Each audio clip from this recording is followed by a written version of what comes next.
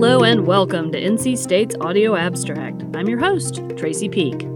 It's time for two storied holiday foods, fruitcake and eggnog, to make their appearance. Both of these items have a long tradition, which means there's also been a lot of time for tall tales to develop.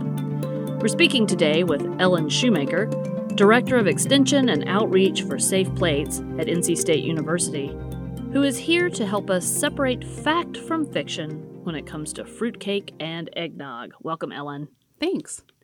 So, let's get the ball rolling with fruitcake. What is so special about the way fruitcake is made that people joke that it will last literally forever?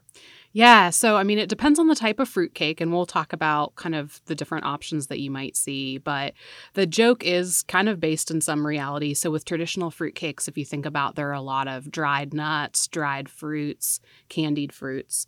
And all of those types of food, those ingredients have something in common, that they have a very low water activity. And so that really refers to the amount of moisture that's available in a food product. And bacteria and other things that might make us sick, they really require that moisture to survive and thrive. And so when you take that moisture away from them, they're not really able to grow or do much. And so when you think about fruitcake with that lower water activity, you're really going to just kind of be limited more by the quality eventually. You might eventually see some mold or yeast growth, but that's about it.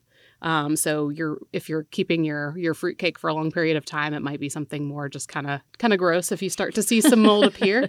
But besides that, that's kind of what it's based on. There have been, as recipes and what people like to cook for the holidays evolve, some of the newer types of fruitcake that have actual fresh fruit in them, those are going to have more moisture. And so you would need to be a little bit more careful about that, keep it in the refrigerator, eat it within, several days rather than however long you want to keep your other fruitcake. Months, years, forever. I'm always thinking of the ones that come in those little tins, that there didn't seem to be anything real about any of it, and yet people would eat it. And the cake itself was so dense. Like, is the recipe for that cake also like a lower moisture kind of cake? Yeah, I think so, because, and it depends on the recipe, but all of those ingredients that you're all adding will also kind of add work to dry out the cake. Okay. We've just described something that sounds completely not appetizing at all to me. We're just going to have a dried out cake with dry things in it, and it will last forever, and then it will mold. Awesome. What is the sort of outside time frame for consuming a traditional quote-unquote fruitcake with all of the candied things and dried fruits and stuff? Yeah, there really isn't much of a shelf life in terms of safety. You're going to see that, if you have all those dried things in there, that, it's going to be pretty much shelf stable for as long as you want to have it around, until you start to see maybe that mold or yeast appear. And at that point, it's probably not going to taste very good. I think you initially used the word edible, so I think that's what we want to use as the operative phrase here. Yeah, and safely edible. Right. That we don't want to get sick.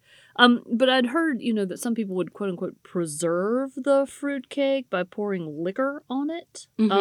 Rum maybe would be the spirit of choice. Does that work? So I was looking into this because, I full disclosure, I am not a fruitcake consumer. Yeah, this is the tall tale portion of the podcast. Right. And so I think people do that actually in some ways. I saw it referred to in one article as feeding the cake, which I thought was an interesting term. Okay. But adding the alcohol can actually add a bit of moisture, which I think kind of counteracts what we were just talking about with how it might just be a drier cake.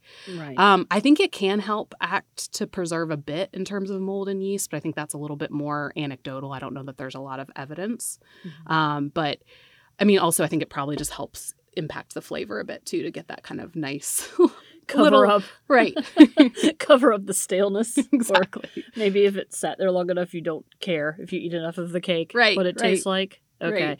Yeah, because that was my question. If a moisture less or a less moist environment is the key to it being shelf stable, then adding moisture seems to be counterintuitive, but maybe the alcohol had an effect? A bit. I think at this point, alcohol is probably acting more as a flavor agent, maybe just kind of helping a bit with moisture. But I think it also ultimately comes down to that water activity being pretty low still. Okay. And speaking of liquor, let's move on to eggnog, because that's always a good thing. Yes. So I admit I am a novice in the ways of the eggnog. So can we talk a little bit about how eggnog is made? Mm-hmm. What is it? Yeah, so depending, of course, on the recipe or whether you're buying it at the store or not, but it typically comes down to be a mixture of milk, heavy cream, eggs, sugar, nutmeg, and, maybe an additional ingredient or two, depending on if you have an old family recipe you're using or depending on the variation. So that's what we're looking at with a traditional eggnog recipe. It's almost like a cake, but without the dry ingredients. Yes, right? That's a good way of putting it. You're drinking a cake. Exactly. Okay, so it includes raw eggs. Do we cook the egg? Is any of this cooked in any way before you serve it to people? Or are you like Rocky Balboa just drinking raw eggs in your milk with some sugar?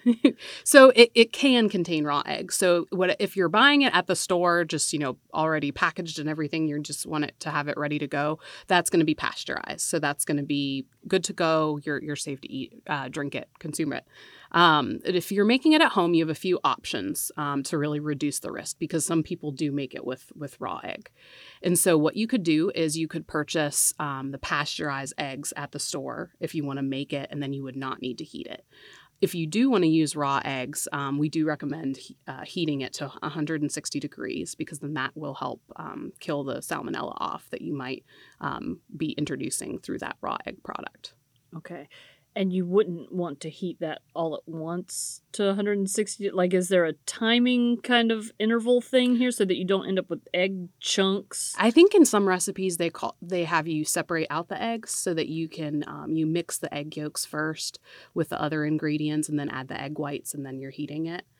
Okay. So I think you'd want to make sure that you're whisking it and keeping it consistent. So exactly as you said, you're not getting scrambled eggnog. Oh, that'd be awful. And so, again, back to the alcohol. A lot of people drink their eggnog with alcohol added in. Would that help counteract the salmonella? Is there enough alcohol in rum to kill salmonella?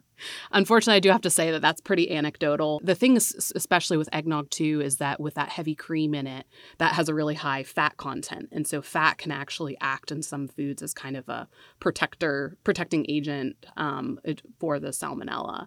And so, by adding what you would normally add in terms of alcohol to a product, that's not going to be enough to really counteract that level. And so, probably best to either just use the pasteurized eggs or go ahead and heat your eggnog base, and then add that alcohol if you want it.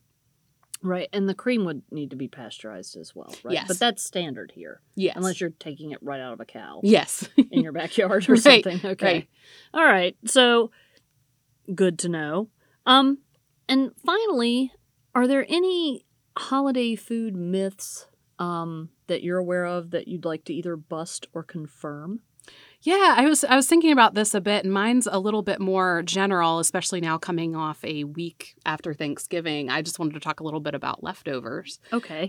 There's kind of that idea that, a lot of confusion around how many days you can keep leftovers. And so something that we typically give people guidance on is that if you monitor the temperature of your refrigerator and know that it's below 41 degrees or below, you can keep your leftovers for up to 7 days in your fridge. Because sometimes folks are telling you for a shorter amount of time. Sometimes you see 2 days, 4 days, but we recommend 7 days so you can enjoy those leftovers.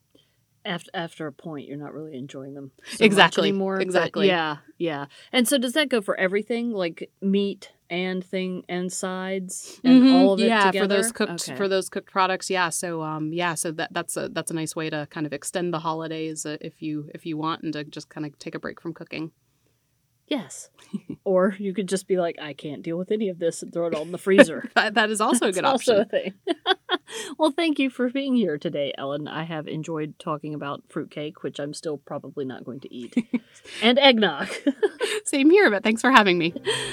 We've been speaking today with Ellen Shoemaker, Director of Extension and Outreach for Safe Plates at NC State University.